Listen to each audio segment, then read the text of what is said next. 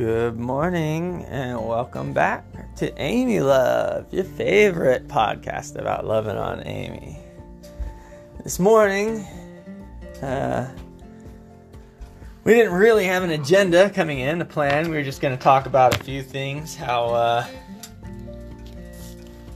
Amy just really is so lovable.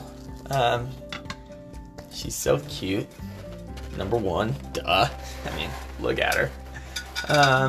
She is so considerate and sweet.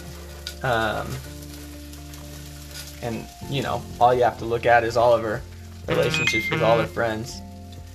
She keeps texting me right now, which, you know, is okay, I guess. You can also hear me making breakfast in the background. But and it's a 2-cap morning, hot dog. See, she's so happy about things. She loves things. It's awesome. Yeah, you know, when you wake up in the morning and you feel cozy and you're making breakfast and everything feels good, and yet somehow your morning is incomplete, and it's because you haven't had your dose of Amy in the morning.